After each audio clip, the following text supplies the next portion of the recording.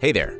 We at Blue Wire just wanted to take a second to thank you for listening to this podcast. We know everything outside is pretty scary and uncertain, but we're committed to helping you get through your day by talking about the sports and teams that you love most.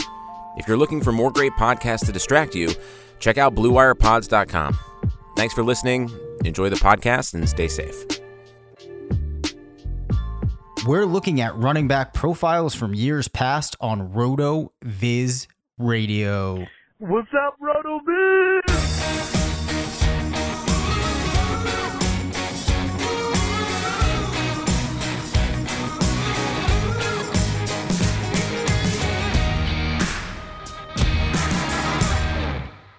Hey everyone, welcome back to RotoViz Radio, brought to you by Bet Online. I'm Dave Cabin, Senior Fantasy Analyst at RotoViz.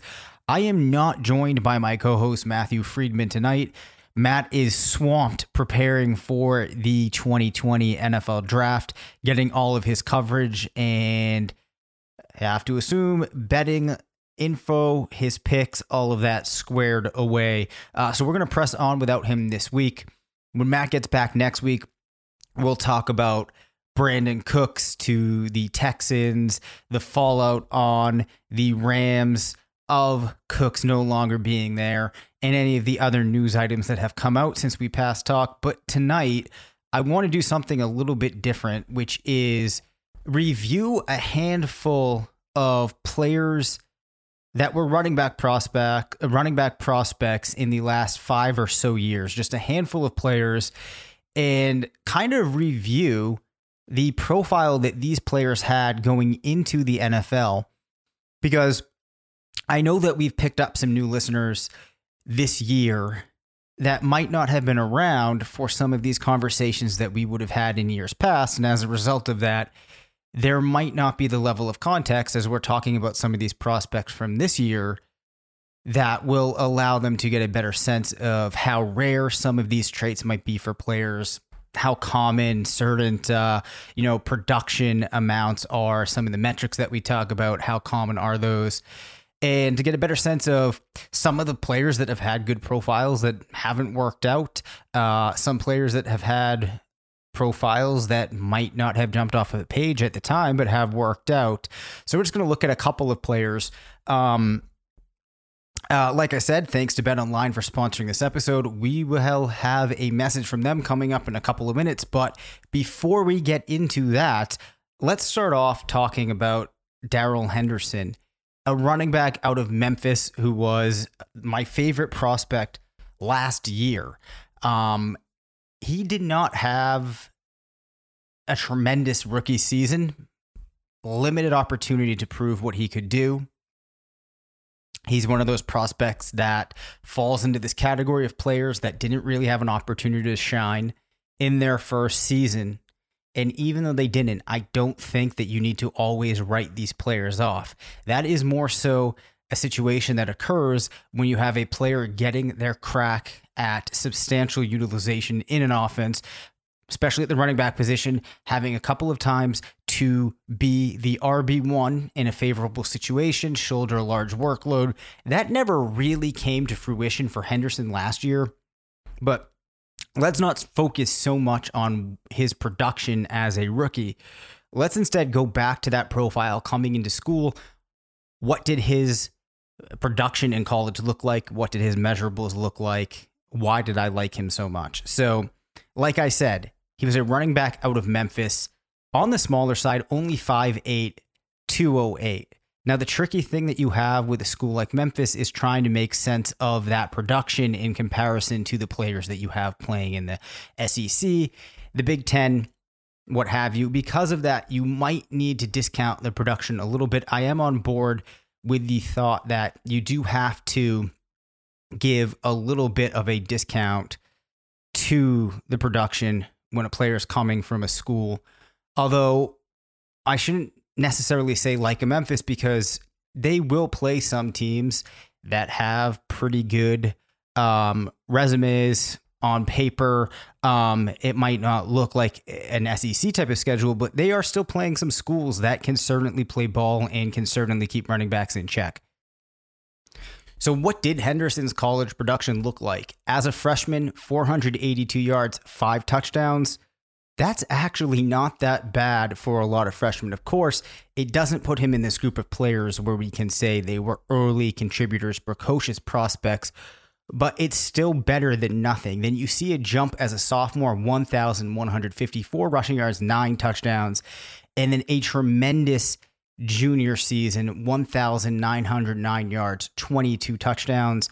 When I start to see touchdowns getting up past 18, 19, that's when I start to take notice. But the other thing that you had to like about Henderson's profile was 63 receptions, 8 touchdowns, 758 receiving yards. At Memphis, that was pretty good utilization as a receiver. So I think that you would put this into a very strong, if you were bucketing collegiate production. This isn't a Jonathan Taylor type of profile with extreme production. That is strong college production. Then on top of that, he ran the 40 at 4.49, which is a 77th percentile 40-yard dash. That is perfectly okay speed to be a productive back in the NFL. Now, he gets to a speed score of 102, which is a little bit beyond that threshold of around 100 that we're looking for. Nothing off of the charts, but for a player that can not only run, but can also get involved as a receiver, I think that's fine. His other athletic measurables were, nothing that would call his overall ability into question. Didn't really differentiate him that much, though, from other backs. However, as I've talked about, something that I recently discovered is fairly predictive is a breakaway rush score, which is the term that I'm using to encapsulate the summation of a player's runs from college over 20 yards added to runs over 40 yards. Now, he had a score of 66, which ties Nick Chubb for third on the breakaway rush list of players since 2014. Interestingly enough, the player that's at the top of that list we have not got to see yet, and I'm really hoping that we get to see him soon. That is Bryce Love, who unfortunately suffered a pretty grueling injury. Still got drafted by the Redskins alongside another player, Darius Geis, who has been struggling with injury, but we have not got to see what Bryce Love can do yet. So hopefully we get to see that soon. Also at that top of that list is Donnell Pumphrey, another player that, like Henderson, comes from a smaller school. So I can see how one might want to push back a little bit on this breakaway rush score for a player like Henderson coming from Memphis. I think that's fair, but the takeaway here is, even if you want to push back on that, that is still pretty impressive. Even if you discount that by 10%, it's still putting him in a pretty strong grouping. So to me, Darrell Henderson, that's a really, really strong prospect profile, because you have the requisite speed score, the athleticism's there. You have something like breakaway rush score that you can point to as putting him into a very elite grouping. Perhaps he could be a little bit bigger, does have some of the receiving production. And I also like to have like one really crazy good season for a player, which I think was his junior year. Went for well over 2,000 all-purpose yards, over 20 touchdowns. You have to like it. So I think that it's possible that Henderson easily could be an RB2 if he does get the first crack this year at being the main back in the Rams offense. Now, that's not set in stone. We'll have to see what they do in the draft. But I think that if Henderson gets a chance to play, he's certainly going to be an RB2. The one thing that you have to keep in mind is there is a limited ceiling for him. He's not nearly as good as Todd Gurley, and I don't think that he's going to get utilization like we might have seen from Gurley in other years. I think that if the Rams run their offense the way they did last year, in a best case scenario, you're probably looking at an expectation of 16 points per game for Henderson, which would be fine, or maybe 16 points per game across all of their running backs.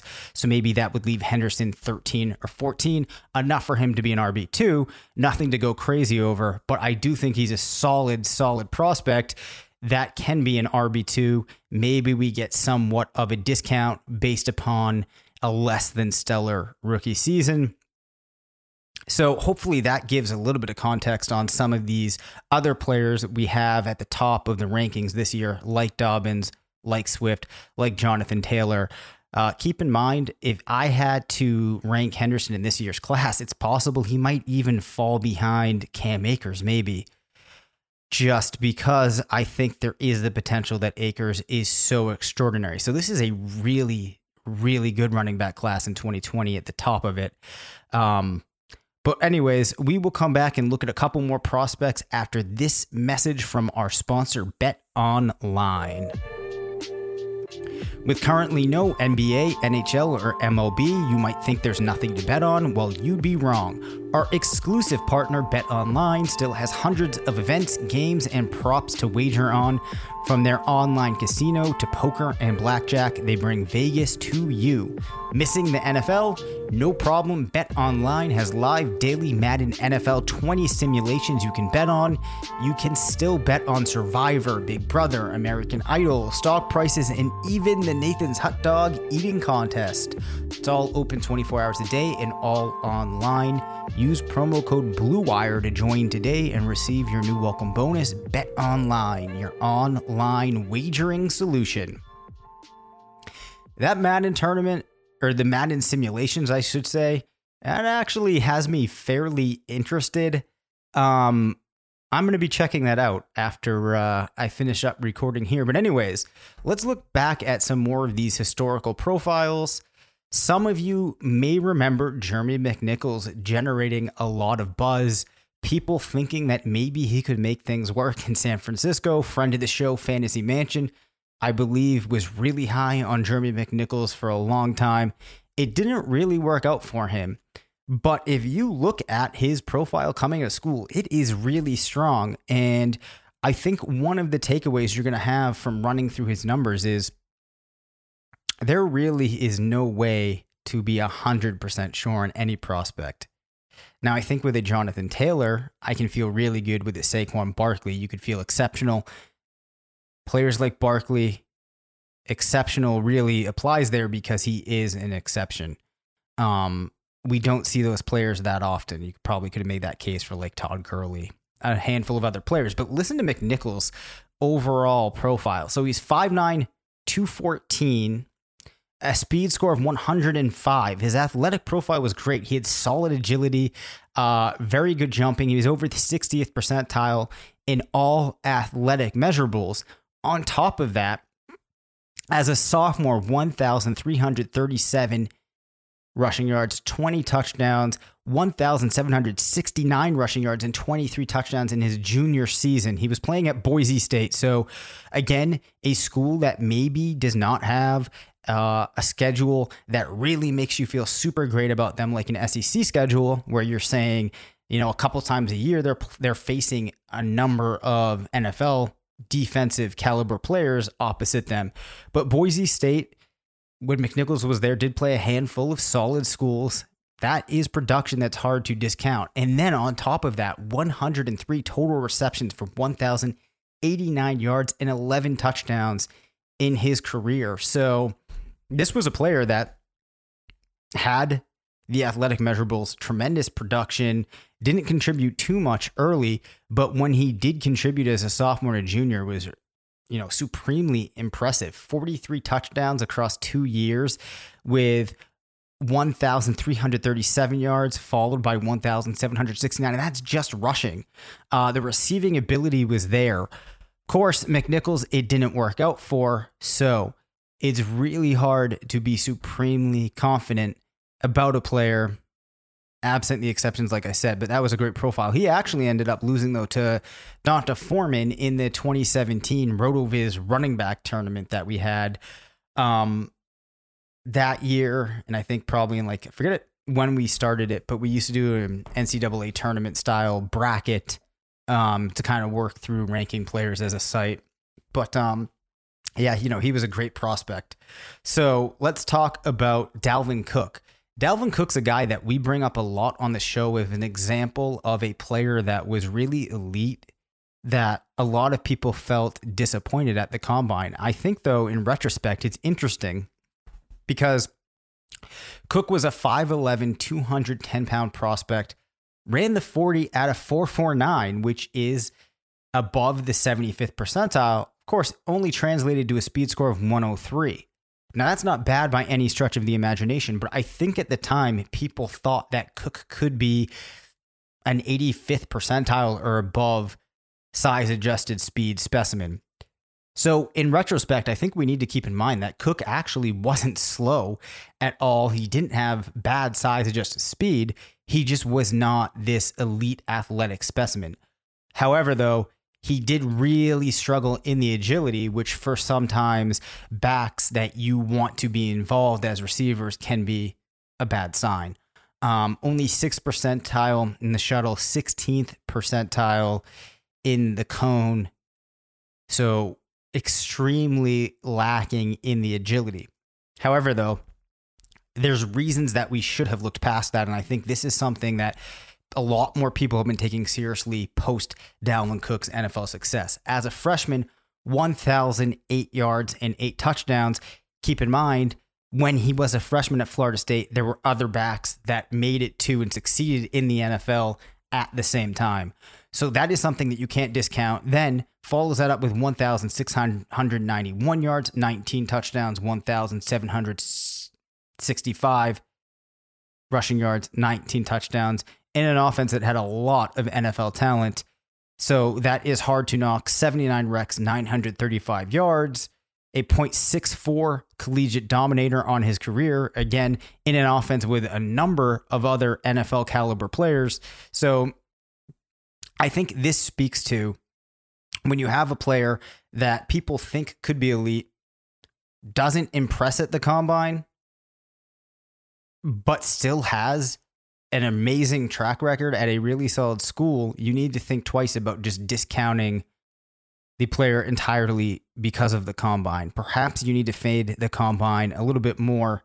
And, agility can be important for certain profiles, but it isn't always everything. And I think in retrospect, with Cook, he didn't need to be written off altogether. Not that everybody assumed he was not going to translate into anything in the NFL, but I think that there's a lot of people that would like to change their assessment now. The other thing is, if you looked at his sims, there was a lot of players. Now, some of these wouldn't have been available at the time. To be honest, I don't recall which ones or which names would have been in his top 10, but if you look it up now, you have Tevin Coleman, Duke Johnson, LaShawn McCoy. Interestingly enough, Jonathan Taylor pops in there now. J.K. Dobbins, Kadeem Carey, who was another solid prospect. And I actually want to talk about Kadeem Carey now because he's similar, as you would expect, if he is a comp for Cook, but he did not see that success. He had opportunity with the Bears, the team that drafted him, but wasn't able to translate it. So let's take a quick look at his profile coming out of school. So Kadeem Carey was 5'9", weighed 207, played his college ball at Arizona in the Pac-10, so you don't want to knock his production that much. The problem with him, though, wasn't the production. 425 rushing yards as a freshman, 6 rushing touchdowns. That's pretty good for a freshman. Follow that up with 1,929 rushing yards, 23 touchdowns. As a sophomore, 1,885 rushing yards and 19 touchdowns. As a junior, 77 receptions, 679 yards. Solid receiving ability. Proved that he could function as a rusher. Was a little bit smaller, but still weighed 207. The difference between him and Dalvin Cook is that in addition to not having that extremely great early production, he had an 86 speed score. So 5'9", again, 207, similar in size to other backs that we've seen weight-wise, similar to Cook, but that a 4.7 40-yard dash translates to a speed score of 86. So That is a huge red flag. And the reason that this is a more substantial red flag than the agility in relation to Dalvin Cook is that if you start looking at thresholds, there are very few players down in that 86 range. Normally, like once you get below like 95, 92 range, there's very few players that ever see NFL success.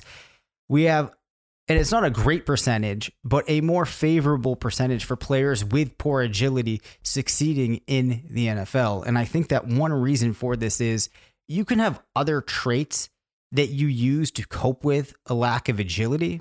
Perhaps it's straight line speed, perhaps it's strength, the ability to break tackles, or to have a good football IQ, position yourself in situations where, perhaps you let things unfold in a way that you don't have to be super agile. But speed is a hard thing to replace. If you're getting tracked down, it doesn't generally matter what else you can do. You're going to get taken down. I think the reasons that it matters, or the reasons that it manifests, don't matter as much as the fact that there are pretty hard and fast thresholds for these. We've talked about him so much, but Devin Singletary is one of the only exceptions we kind of have to that rule recently. But it's interesting, I think, to look at that Kadeem Carey profile in comparison to Dalvin Cook. So hopefully that sheds a little context on why Matt and I talk so much about speed score for those of you that are new to the show or new to the site. The other profile before we close out that I thought would be interesting to look at would be Chris Carson out of Oklahoma State. He was a bigger back, 6 feet tall, 218 pounds. Only a speed score of 99, ran the 40 in a speed of 4.58. For his size, that's not bad. It's okay. But he did have strong, or I probably should say like great jumping ability. Of course, that probably matters the least for running backs. 517 yards, 4 touchdowns, 559 yards, 9 touchdowns in his only seasons of note. Only 30 recs, 298 yards. Career dominator of 0.45. So you would not have been looking at Chris Carson as a prospect that was going to have NFL success. You probably wouldn't have been projecting him as a starter. What happens? Finds his way onto a team and in a system that works for a back with his skill set. You have a coach that clearly likes him, that wants to get him involved. Now, Carson hasn't been a star in the NFL, but he's been a lot more useful to fantasy owners than a number of other players that had tremendous profiles. So it's hard to know with a player like Chris Carson before you have the NFL facts what's going to shake out with him. But I think he's worth bringing up because it's interesting to keep in mind the adjustment that you have to make post the draft. And I don't know if we stress this enough. And again, I'm more speaking to here people that are new to the site or new listeners to the show of just how important that draft position is for running backs in the NFL and how important situation is in the NFL. Because what you see is players that at least get a chance to contribute in their first 2 years in the NFL have such a better success rate than players that it takes 3 or 4 years, because we see so few players having a chance to get involved after the first 2 seasons. What happens is you have teams bringing in more younger players that they can be excited about. And even if a player didn't have an opportunity, they still get a stigma around them that they haven't contributed. It means they can't contribute, which might not be true. So that is one of the major reasons that we have to make big adjustments. So, unfortunately, I put a lot of time into building my pre-draft running back rankings. But once the draft hits, they're probably going to shift pretty significantly. So anyways, a shorter episode here. I'd recommend going to RotoViz, checking out the box score scout, pulling up the Combine Explorer, looking at more players from years past. I think the thing that you're going to take away here is it's not an exact science, which is not what we like to hear. But what it really speaks to is there's this holistic profile. And I think beyond that, it's recognizing how hard it really is to build a model or two in your own mind, digest all of this information, and project running backs. So how does this factor into your approach to Dynasty?